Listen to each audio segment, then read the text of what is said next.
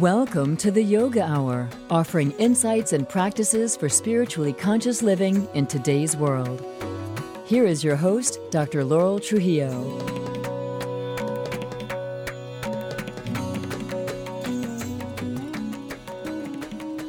Welcome to the Yoga Hour, where we talk about yoga in all its depth and breadth as a path for spiritually conscious, fulfilled living in today's world. I'm Dr. Laurel Trujillo, host and producer of the show.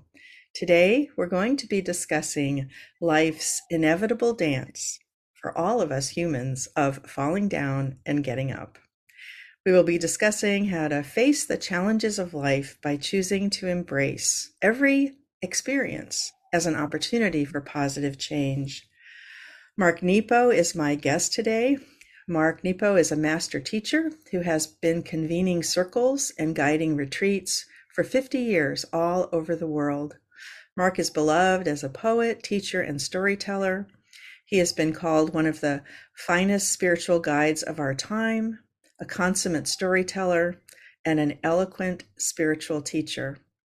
Mark has written over 25 books, including the #1 New York Times bestseller, The Book of Awakening. His books have been translated into over 20 languages. He was also chosen as one of Oprah Winfrey Network's Super Soul 100, a group of inspired leaders using their gifts and voices to elevate humanity. Mark is the author of the book we're going to be discussing today, Falling Down and Getting Up, Discovering Your Inner Resilience and Strength. You can find out more about Mark Nepo at his website, marknepo.com. Nepo is just N-E-P-O, just how it sounds, marknepo.com. You can also follow Mark on Facebook, Instagram, and YouTube. I also wanted to mention that Mark is leading an upcoming retreat, February 5th to 10th, 2024 in Baja, California, with a focus on what we're going to be talking about today, falling down and getting up. You can check the website, marknepo.com, for more details about that.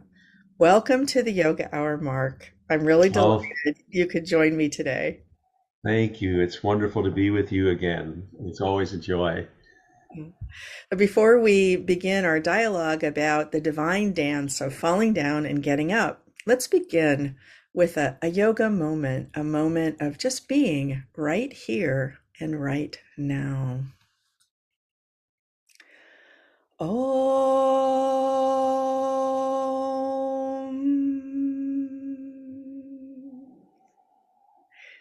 So let's start by just paying attention to our body in space, just feeling whatever we're doing, whether we're sitting or standing, walking or driving, just feeling our body in space.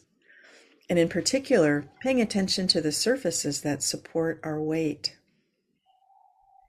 Perhaps you are walking and can feel your feet on the ground, or sitting in a chair, you can feel your weight in the chair. And then turn your attention to the breath, just noticing as you take a fully conscious inhale and exhale. On the next inhale, feeling the cooler temperature of the air in the nostrils. And on the exhale, feeling how that air has been warmed as it passes out through the nose. Continuing to focus on your breathing, each breath, each moment. Here is a quote, something to contemplate from Yogacharya Ellen Grace O'Brien from her book, Living for the Sake of the Soul. We are called to rise in great and small ways throughout our life. We never know the extent of our divine potential until a time or a situation arrives that both requires it of us and allows it to come forth. Everything, all of our experiences, our so-called successes and failures, brings us to such a moment of divine potential. When we witness grace in action coursing through our life like a mighty river, any doubts we may have had about the greater reality are dispelled. We are lifted up, carried to a new understanding as we cooperate with the infinite.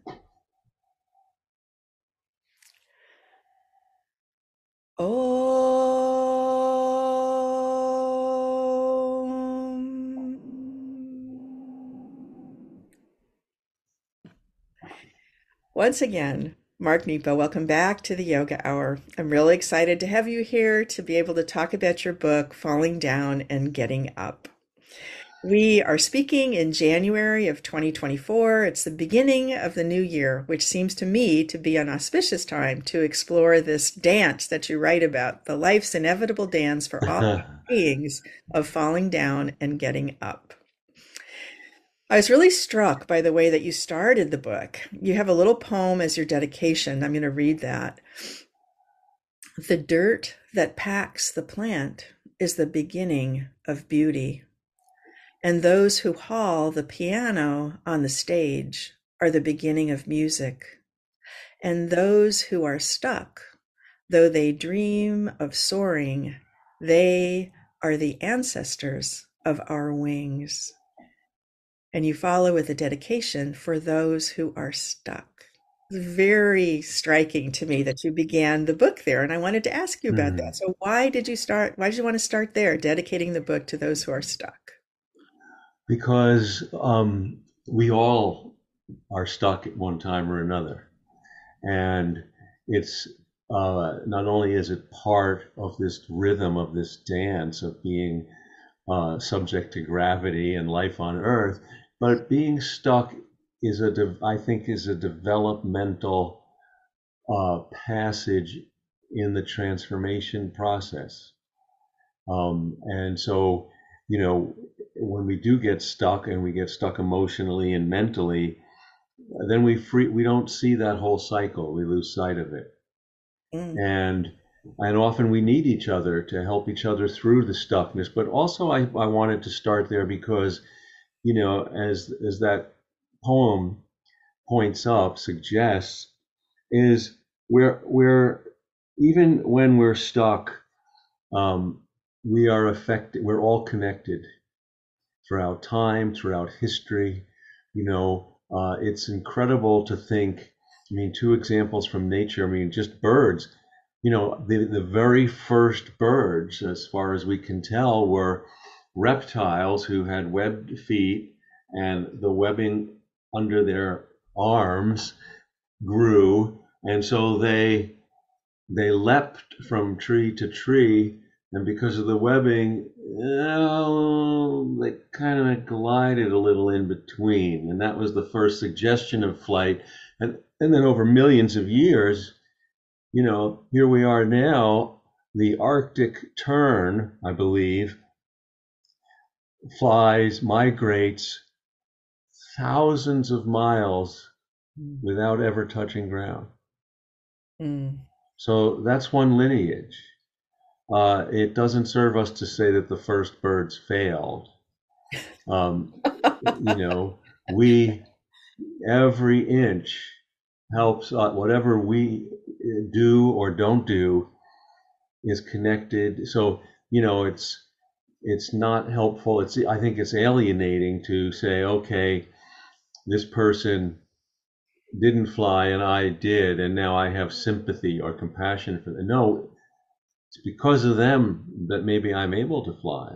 It's because of a failure of love that maybe I'm able to love this time around. And so I think that's so important that it's all connected. So beautiful. You write, this is to do with the title of the book, I believe. So you write, when medieval monks were asked how they practiced their faith, they said, by falling down and getting up. This is the human journey from which no one is exempt. We are constantly challenged to get up one more time than we fall, to open one more time than we close, and to put things together one more time than we take them apart. The Japanese proverb, Nana Korobi Yaoki, puts it this way: fall down 7 times, stand up 8.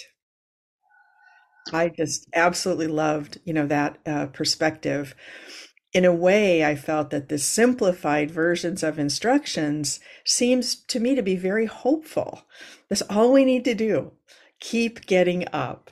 However, However, that simple instruction can also seem impossible at times when we are overwhelmed Hmm. by fear or by grief. So, as we talk about starting with those who are stuck, what's your advice to those who are stuck, who are feeling like getting up one more time is an impossibility?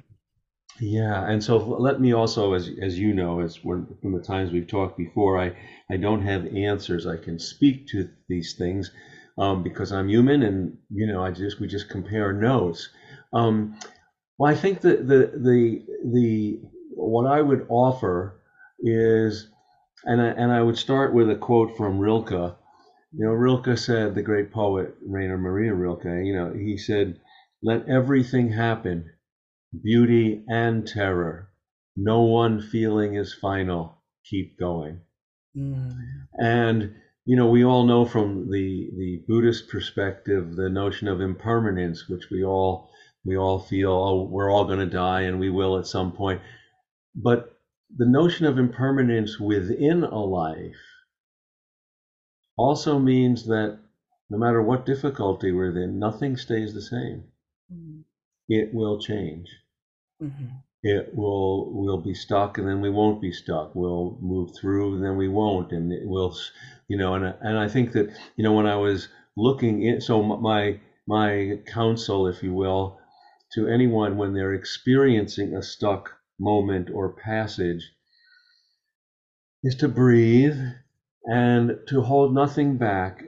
And I try to give my full heart's attention to the nearest piece of life before me until it becomes my teacher.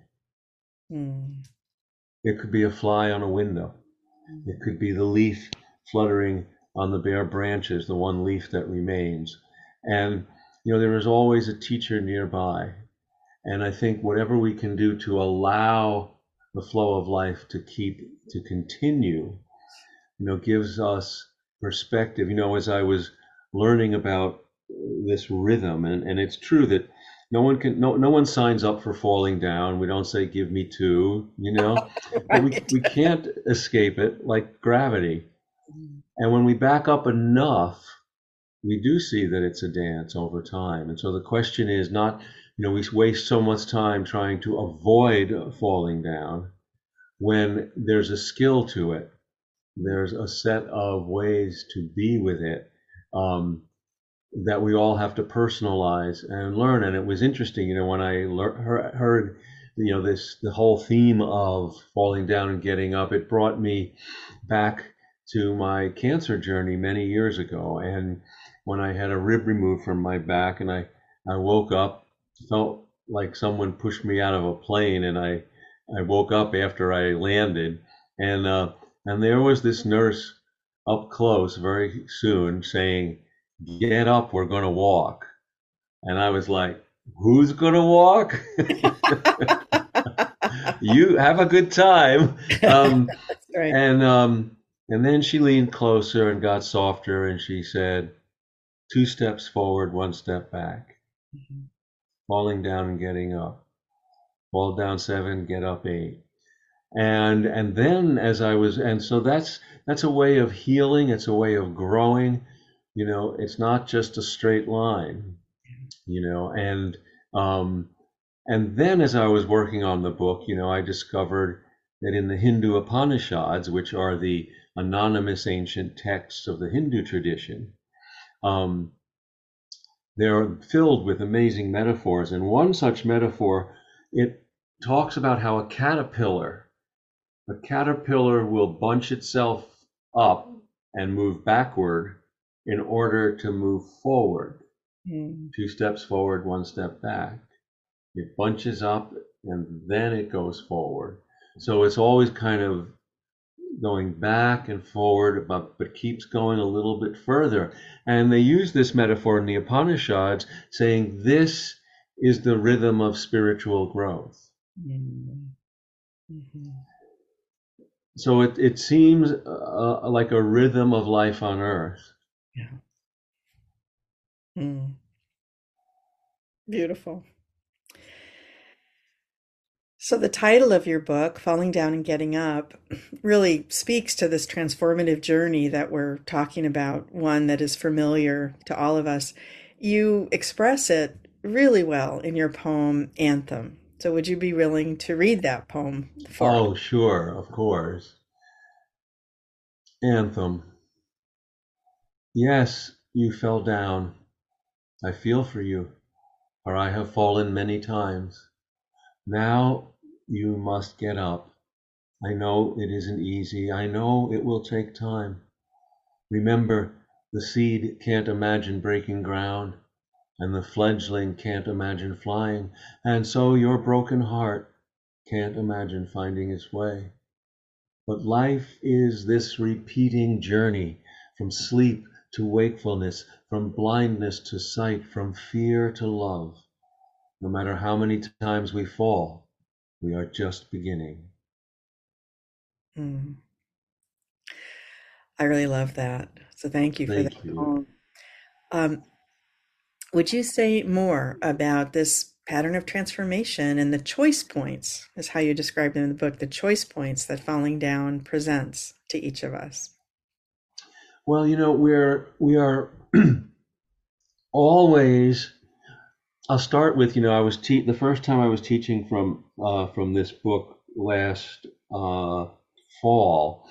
Um, I was at a retreat center, Mercy by the Sea in Connecticut, wonderful place, and in the group, it's a rather large group of over 100 people for the weekend, and there was a retired nun, who was probably in her 80s.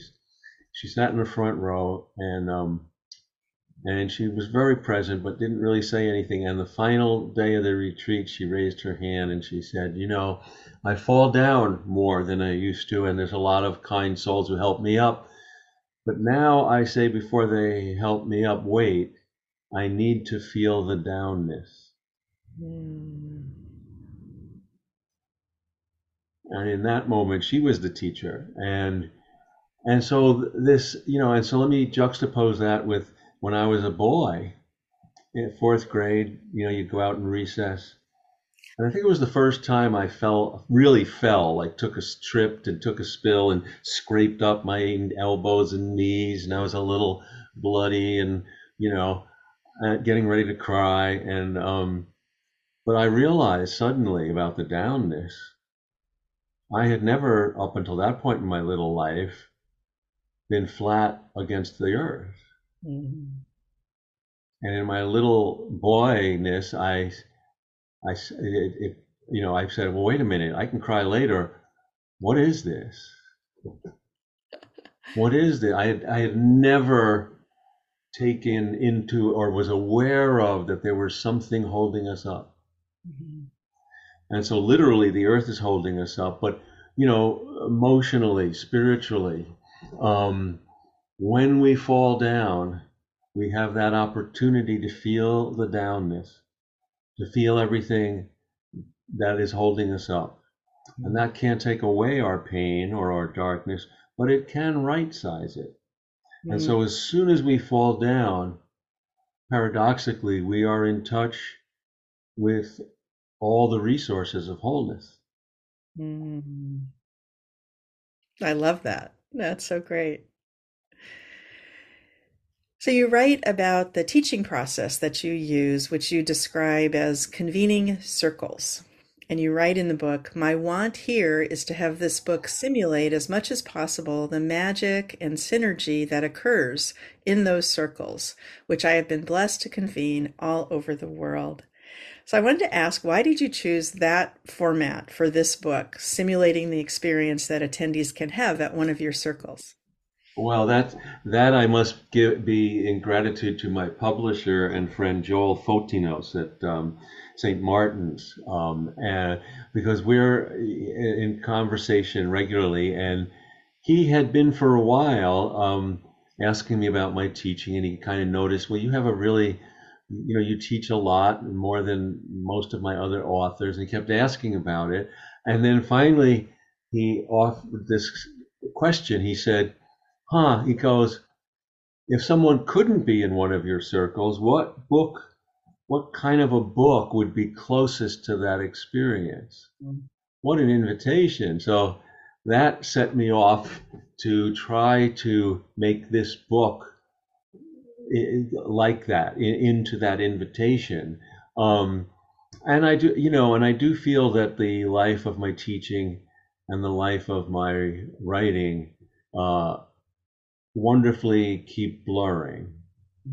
There is a wonderful rhythm where, um, when we're in honest conversation, whether it's in a circle or here, and that if I am asked a question or someone shares their experience, then I feel it touches something in me that makes me surface something I didn't know I knew.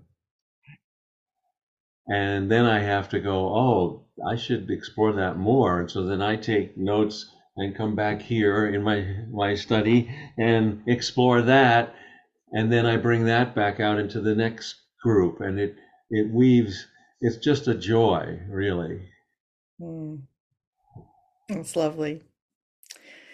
So you write in the book about surviving the bout of cancer in your mid-30s, and you write, once on the other side of my cancer journey, I realized that the things we suffer and the things we love provide us with an inner curriculum.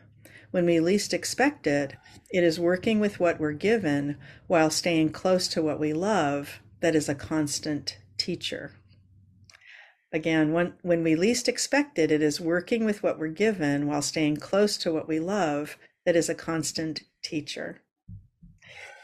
This is followed in the book by several what you call thresholds that you have been drawn to learn from and speak to over the years. And I was really struck by these as examples of the invitation that you present for listeners to view adversity from a new perspective, facing the challenges of life by choosing to embrace every experience as an opportunity for positive change. So I really enjoyed reading this section because it gave me the feel for being in one of the circles, and I wanted to Oh, share that with listeners. So I wanted to list a few of these what you call thresholds, and then the writing prompts, the journal prompts that you give, and then ask you to comment about sure. about this process, well, whatever you want to comment on. So the first one, threshold, was awakening to the paradox and true gifts of suffering. The journal prompt you give is to describe an interior space that suffering has opened in you. And I just thought that was just fantastic. Describe an interior space that suffering has opened in you. So would you say more Yeah, about that? sure, sure. So, the paradox of it seems to me that um, suffering, now this is not how we hurt each other, Right. but the natural, it seems to me that suffering is for humans what erosion is for nature. Mm. And and in a mysterious way, everything that can break will until all that's left is unbreakable. And of course, that's not a predictable or easy process. This is kind of like spiritual physics. And I think we need each other often to hold each other up to that process.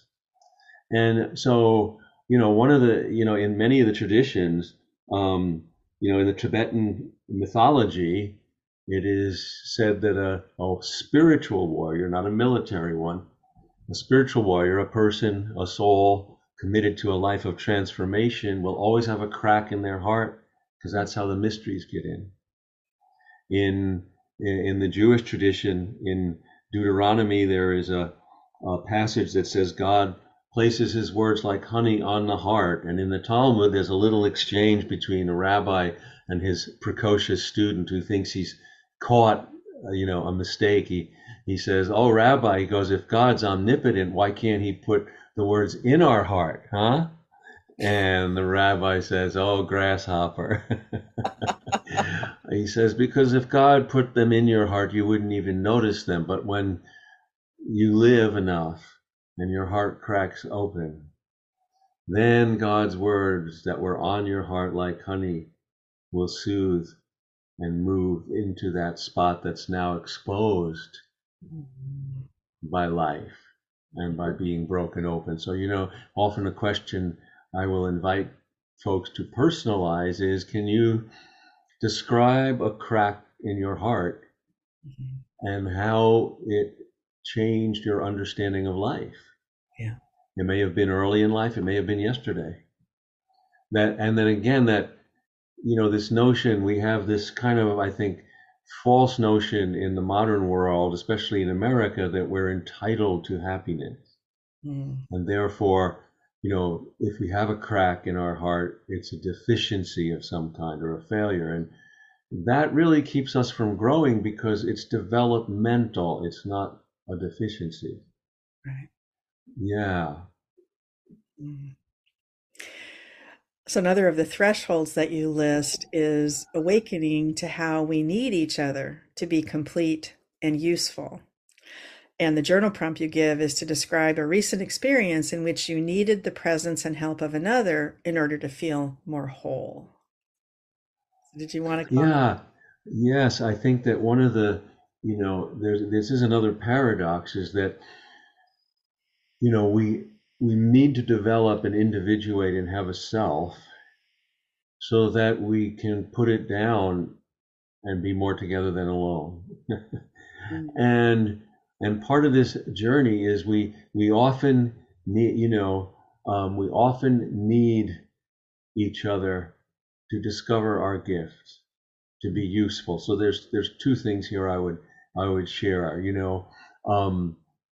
One is the link between inner work and service. And Ramana Maharshi, the great Hindu sage, he said so many things, but he said this wonderful. He said, to try to save the world without liberating yourself first is like carpeting the earth rather than wearing sandals. That's great. So, yeah, so we can do good poorly because unless we do that inner work, so we need to do that so we can be of use to each other. And so humbly, the second thing comes from a small poem of mine, is that, I how many times I've with good intentions gone to reach to help someone only to trip and have them help me. And so this small poem of mine, it's just one stanza, but it goes, the mystery is that whoever shows up when we dare to give has exactly what we need hidden in their trouble. So we are always doing this dance of and I think that being open and giving also connects us, brings us further into our wholeness.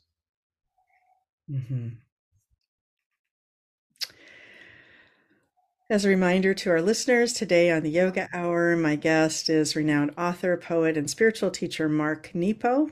His new book that we were talking about is Falling Down and Getting Up. You can find out more about Mark at his website, marknepo.com, and also follow him on Facebook, Instagram, and find him on YouTube. This link to Mark's website will be on our website at theyogahour.com. We welcome your comments and questions. You can contact us via that website, theyogahour.com, where you can also sign up for our mailing list. So, Mark, you have a chapter called In the Awakened Flow. And I was particularly drawn to this because you use a medical analogy that spoke to me as a retired physician. So I'm going to read a little bit here. By virtue of being human, we are asked to neither deny our suffering nor let our pain define us. When we deny our pain, our heart stops flowing. This can lead to emotional blood clots. When we let our pain define us, we can't stop bleeding. This, in turn, can lead to emotional hemophilia. Both are life-threatening. Somehow, we need to stay in the awakened flow between these extremes, which affirms that we are alive in our vulnerability and part of a larger current that carries us. When in the awakened flow, we are each a vessel for spirit, able to carry a delicate and vibrant portion of being into the world. So, would you speak more about this idea of being in the awakened flow? Yeah, thank you. And I think this ties into the choice points we were touching on earlier as well. So it seems to me, we want so much to have a how-to. Here's what we do to do this or that, A, B, and there is no how-to. We are ever making choices, and from my experience, it's as if this awakened flow is like a corridor of aliveness that we need to return to. And our personal spiritual practice, whatever informs it, we are always veering a little to the left, a little to the right. Oh, we have to come back in here. Was I too withheld today? Oh, no, now I'm going to open now did I give myself away? We're back and forth always. And the same thing about are we not feeling or are we drowning in our feeling? And what is the lived practice for each of us? And so each question becomes a practice by which we find these choice points. And when my father, who's now gone, but he loved the sea, and I grew up on I grew in a home, but I spent a lot of time on a 30-foot sailboat, a wooden sailboat he built. And as a boy, and this became a lesson many decades later, but as a boy, he must have sensed I could focus, and so he would put me on the steering wheel, the tiller, and there'd be a directional compass, and he'd say, I want you to go this way, and I would, and only decades later, I mean, if you've ever done that, even when you're on course, the needle never stands still.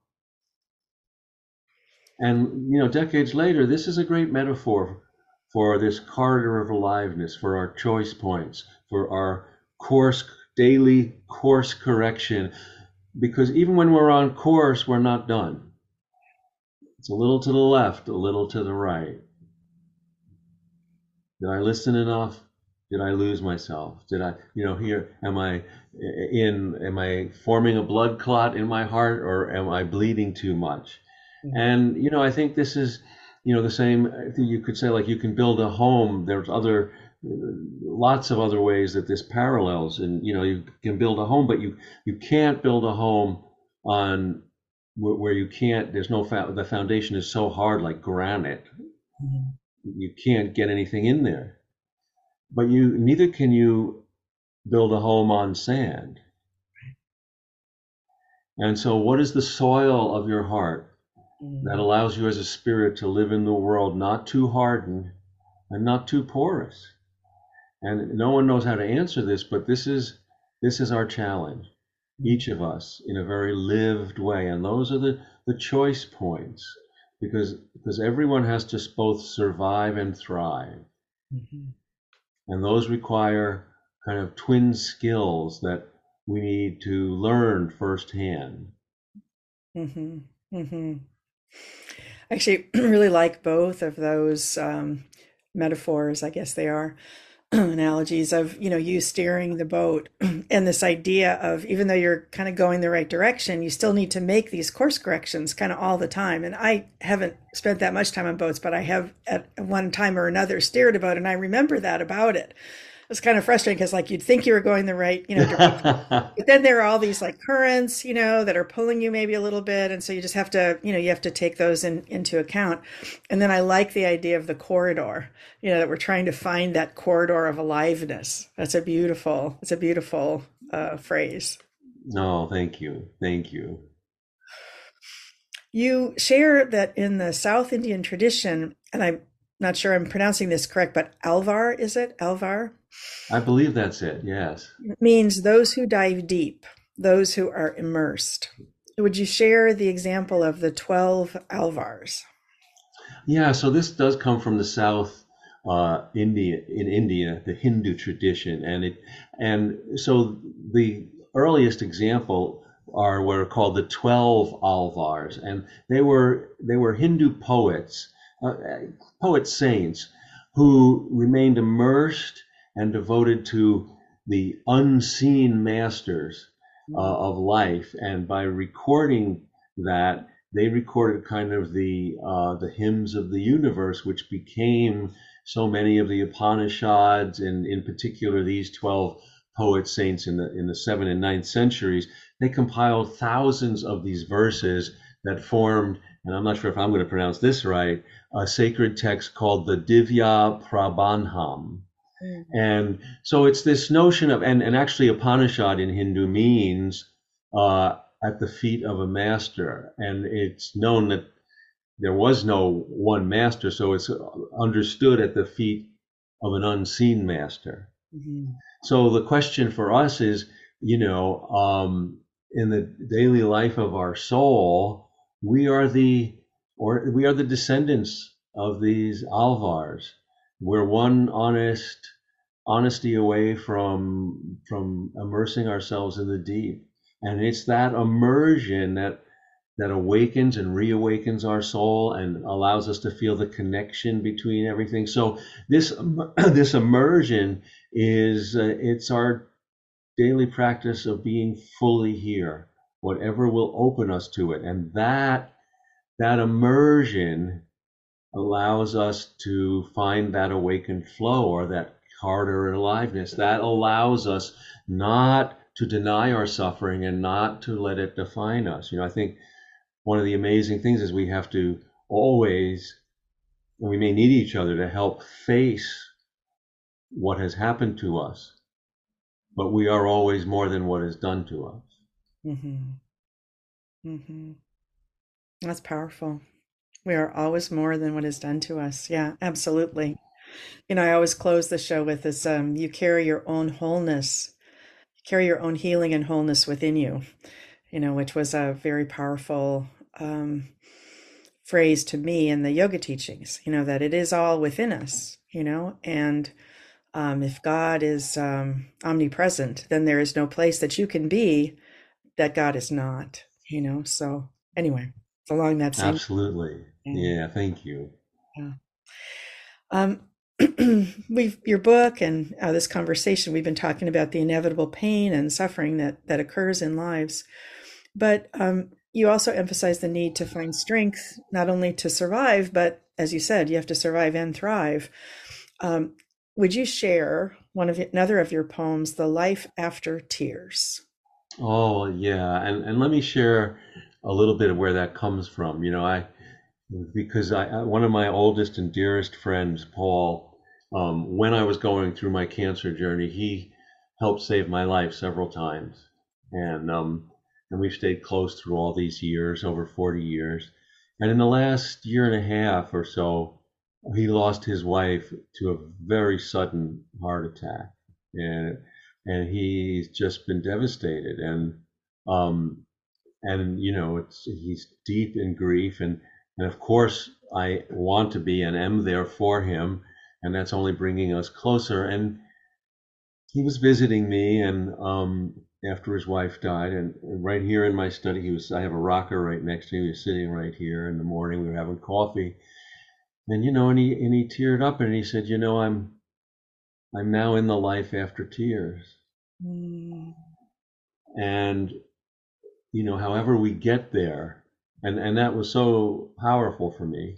Right. And however we get there, through great love or great suffering, or both, that's when the real journey begins. That's when the real journey begins. And so that, being with the wisdom that was coming out of his grief led to this poem, The Life After Tears.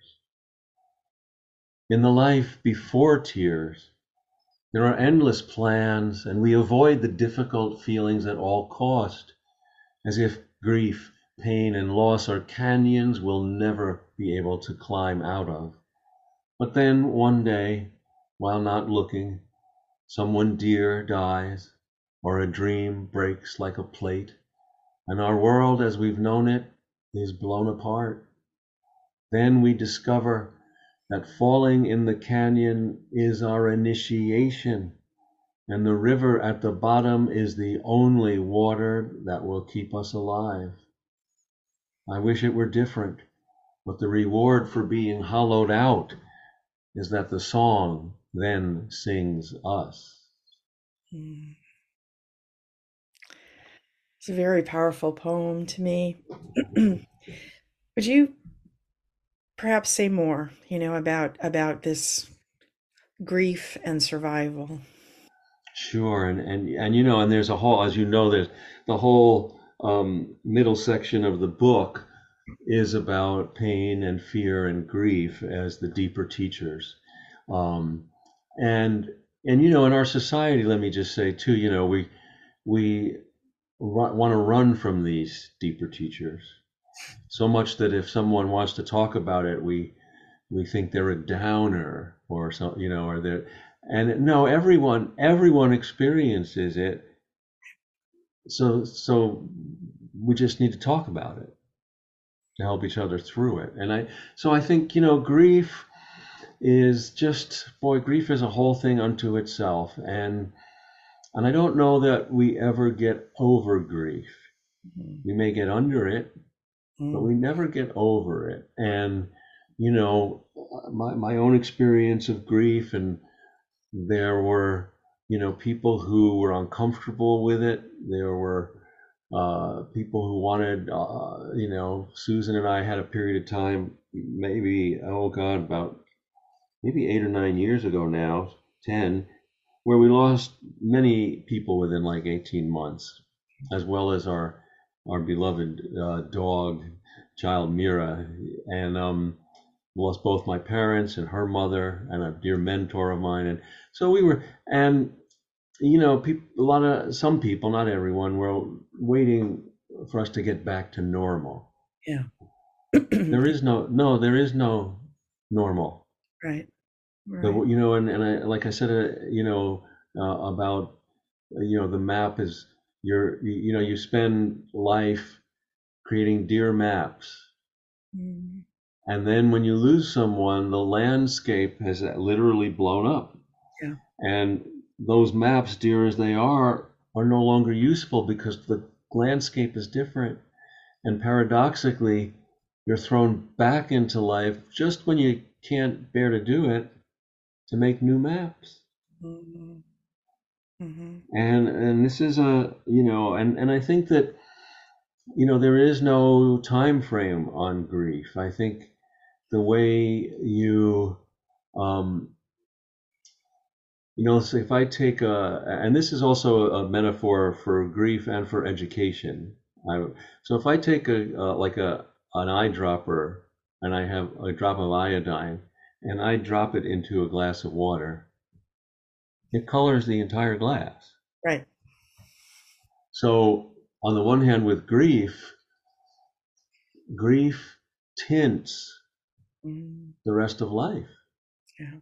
So often we ask each other or ourselves, will I know joy again? Well, yes, but it will not look the same. It'll be life will forever have the tint of what you've lost. So life will continue, but everything will have a coloration from having loved and lost. And the education side of that is, I remember, years ago teaching at a university, and so much of it was so rational, and this kind of insistence that we're just giving information to people. We don't want to get messed up in their lives. Well, no, if you put knowledge like that eye drop of iodine into a person's mind and heart, it colors their being. You just can't walk away. We have a responsibility to keep company as the mind. And this is another falling down and getting up. The paradigms, the way that we understood the world breaks apart, and we see anew. Yeah. Kierkegaard had a wonderful phrase. He said, anxiety is the dizziness of freedom. I love that. Yeah, not anxiety like going to the dentist, but yeah, when your frame, which is also part of the transformational developmental passage, the world as you've known it breaks apart. Well, whoa, where am I? Anxiety is the dizziness of freedom till I find my new equilibrium. So there's so much, we could do a whole hour on grief. And That's right. Yeah, it's a big falling down and a big challenge to get up, from yeah, something like that. In your chapter entitled Resilience and Prayer, you start with beautiful prose describing the point when you know you are ready to cope with a situation. So you write, somehow, when I face what is mine to face and empty myself of all that is agitating me, I go clear, like a lake after a storm. It is then that I can see through the bottom of what is me, only to see that I share the bottom with all other beings. When I face my heartache and reach its bottom, there is the bottom of all heartache, which is both comforting and renewing.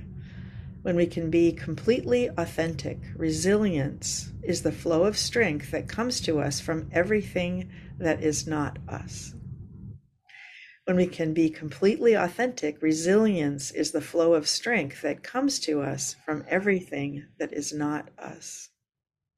You call this being with a universal life force, is your term. And in yoga, we call it oneness, many, many names for the same thing. So how can we cooperate? Well, actually, would you just say more about this bottom? I really liked what you said about you seeing through the bottom of what is me, only to see that I share the bottom with all other beings. So do you want yeah. So there's much. Thank you. There's much to explore, and I'll share how I come to some of this exploration to it personally. And so I have discovered over time for me that being authentic uh, leads us to experience oneness. to? And so, in addition to it making our relationships integral, it's also kind of like a prerequisite for oneness. And I think that, and when I can be thoroughly myself, whether it's whatever I'm facing, pain, fear, love, surprise, enthusiasm, um, then I touch into the well of all who have felt pain or joy or enthusiasm. And there's no way that we can conceptualize, but that's not the same as experiencing oneness, which I think comes through that. And so, we think of resilience as, having the strength in unto ourselves to endure and bounce back. Well, I think it's interrelated, and I think resilience is touching into that, whenever I'm afraid, not to skip over my fear and not to drown in it, but to feel it and also feel at some point underneath me is the rest of life that's not afraid. Mm, And my job is to feel both.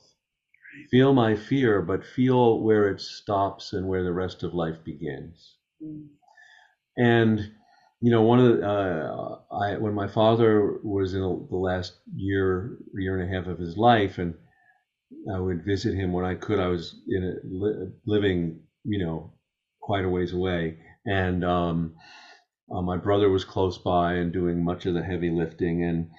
But I found myself alone with him, and I'm sure a lot of people can relate to this.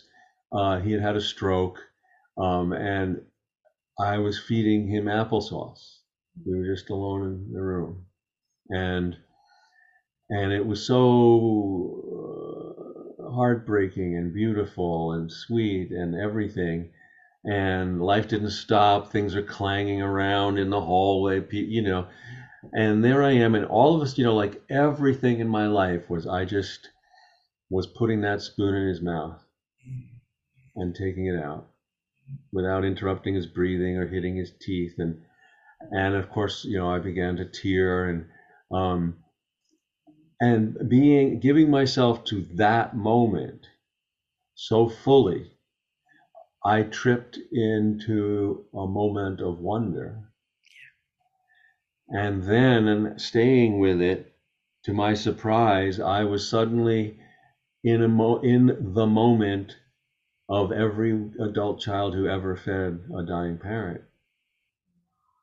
So by being completely myself, I was now in the river of others, past, present, and future.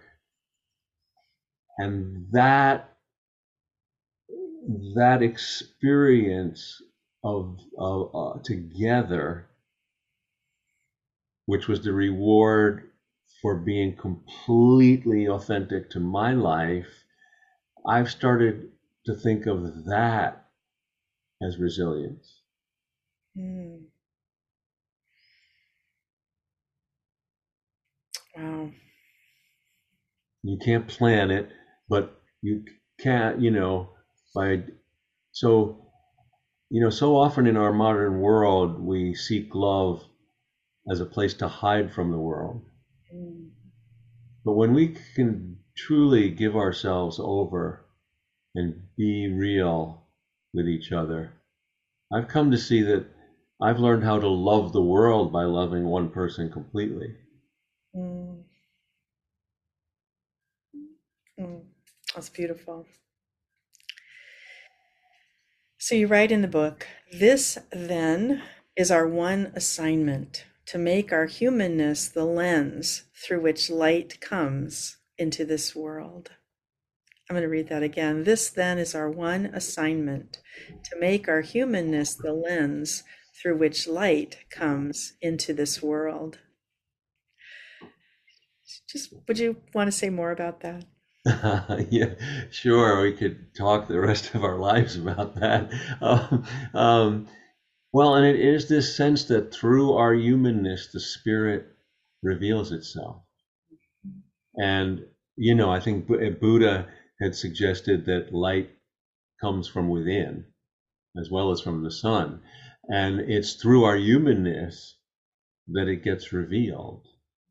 And so we just simply have to be completely who we are, and meet what what's in the way is the way.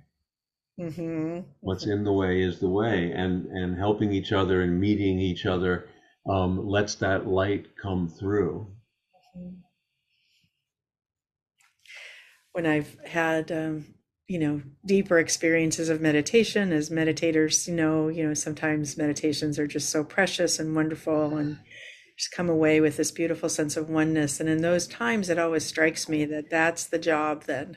That's the job, is to live that, is to bring it off of the meditation cushion and to maintain some kind of connection with that in the rest of my life.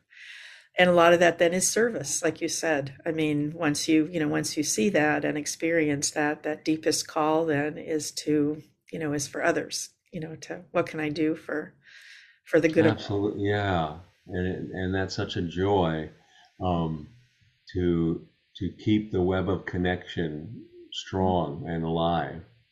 Yeah, beautiful.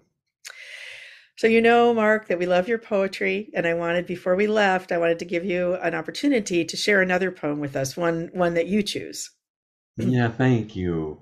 So I wanted to share, this is a newer one, called Inside Gravity, and you'll notice I'm kind of looking at like a Ganesh as I'm pondering this. So Inside Gravity. There is an ancient carving from India of an elephant balancing its weight with one foot on a lotus. And there are some who bark right away. That's ridiculous. The world is too much, and a lotus would be crushed. But I'm convinced this was offered as an image of what it is to be here. Mm. Once looking inside gravity, the eye immediately goes to the point where the foot touches the lotus. That improbable point holds the practice of being human, how to balance the weight of the world on all that is dear. Mm. Wow, great one. Love it. Well, thank you. I'll send it to you. I'll send it Okay, to that'd you. be great. Well, As usual, Mark, when I'm speaking with you, time just flies. We've already come to the end of our time together. In closing, what words of encouragement or inspiration would you like to leave with our listeners? Well, I think I would like to encourage folks to trust your heart. I think it's the strongest muscle we have, and I think it is the conduit between spirit and the world. And I think to hold nothing back and to, as much as you can, to let the heart be our teacher. Mm, lovely. For listeners, you've been listening to the Yoga Hour. It's been my pleasure to share this time with you. I'm Dr. Laurel Trujillo, producer and host of the show. My guest today has been poet and author Mark Nepo, and we've been discussing his new book, Falling Down and Getting Up. Mark has 2 international retreats coming up that you may want to check out on February 5th to 10th, 2024. Mark is leading a retreat in Baja, California. The focus is on this topic that we've been discussing today, falling down and getting up. And again, another retreat, May 18th to 24th, 2024. Mark is leading a river cruise in France entitled The Gift of Deepening and Radiance in All Things. Those events can be found on Mark's website, marknepo.com. We will have this link to Mark's website on our webpage at theyogahour.com. So thank you so much, Mark Nepo. It's always such a joy to speak with you. Thank you for joining me today on the Yoga Hour. Oh, you're so welcome. It is a joy to be with you too. Again, for listeners, we hope you'll join us for the many online programs offered by the sponsor of this program, the Center for Spiritual Enlightenment. We have daily online meditation in the morning at 6:30 a.m., the afternoon at 4 p.m., and on Monday evenings at 7:30. All those times are Pacific time. There's also a Sunday satsang. Satsang is a Sanskrit word meaning a gathering of truth seekers that happens at 10 a.m. Pacific each week. You can find out details about these at the CSE website, csecenter.org. There's also an upcoming retreat with Acharya Sundari Jensen called Live Your Higher Purpose Dharma Retreat. It will be offered in person at the Center for Spiritual Enlightenment, as well as online. And again, you can register and find out details about that at csecenter.org. We always want to make you aware of the sister podcast of this podcast, which is called Kriya Yoga Today, and that's with Yogacharya Ellen Grace O'Brien, which includes presentations from classes and talks that she has given. You can find out more details about that, again, at csecenter.org or wherever you get your podcasts. Again, Kriya Yoga Today. All these details, many more, are available at csecenter.org. The Yoga Hour is a service project of the Center for Spiritual Enlightenment, a meditation center in the Kriya Yoga tradition. Remember to subscribe to the Yoga Hour wherever you get your podcasts. And if you're enjoying the show, share it with a friend. Thank you to the Yoga Hour team, founder and spiritual director, Yogacharya Ellen Grace O'Brien, and then our assistant producers, Ann Hayes, Mickey Coronado, Christine Sote, and Lauren Leidinger. I look forward to being with you again. Until then, remember, you carry your own healing and wholeness within you. Share your peace and joy with all you meet. Bye now.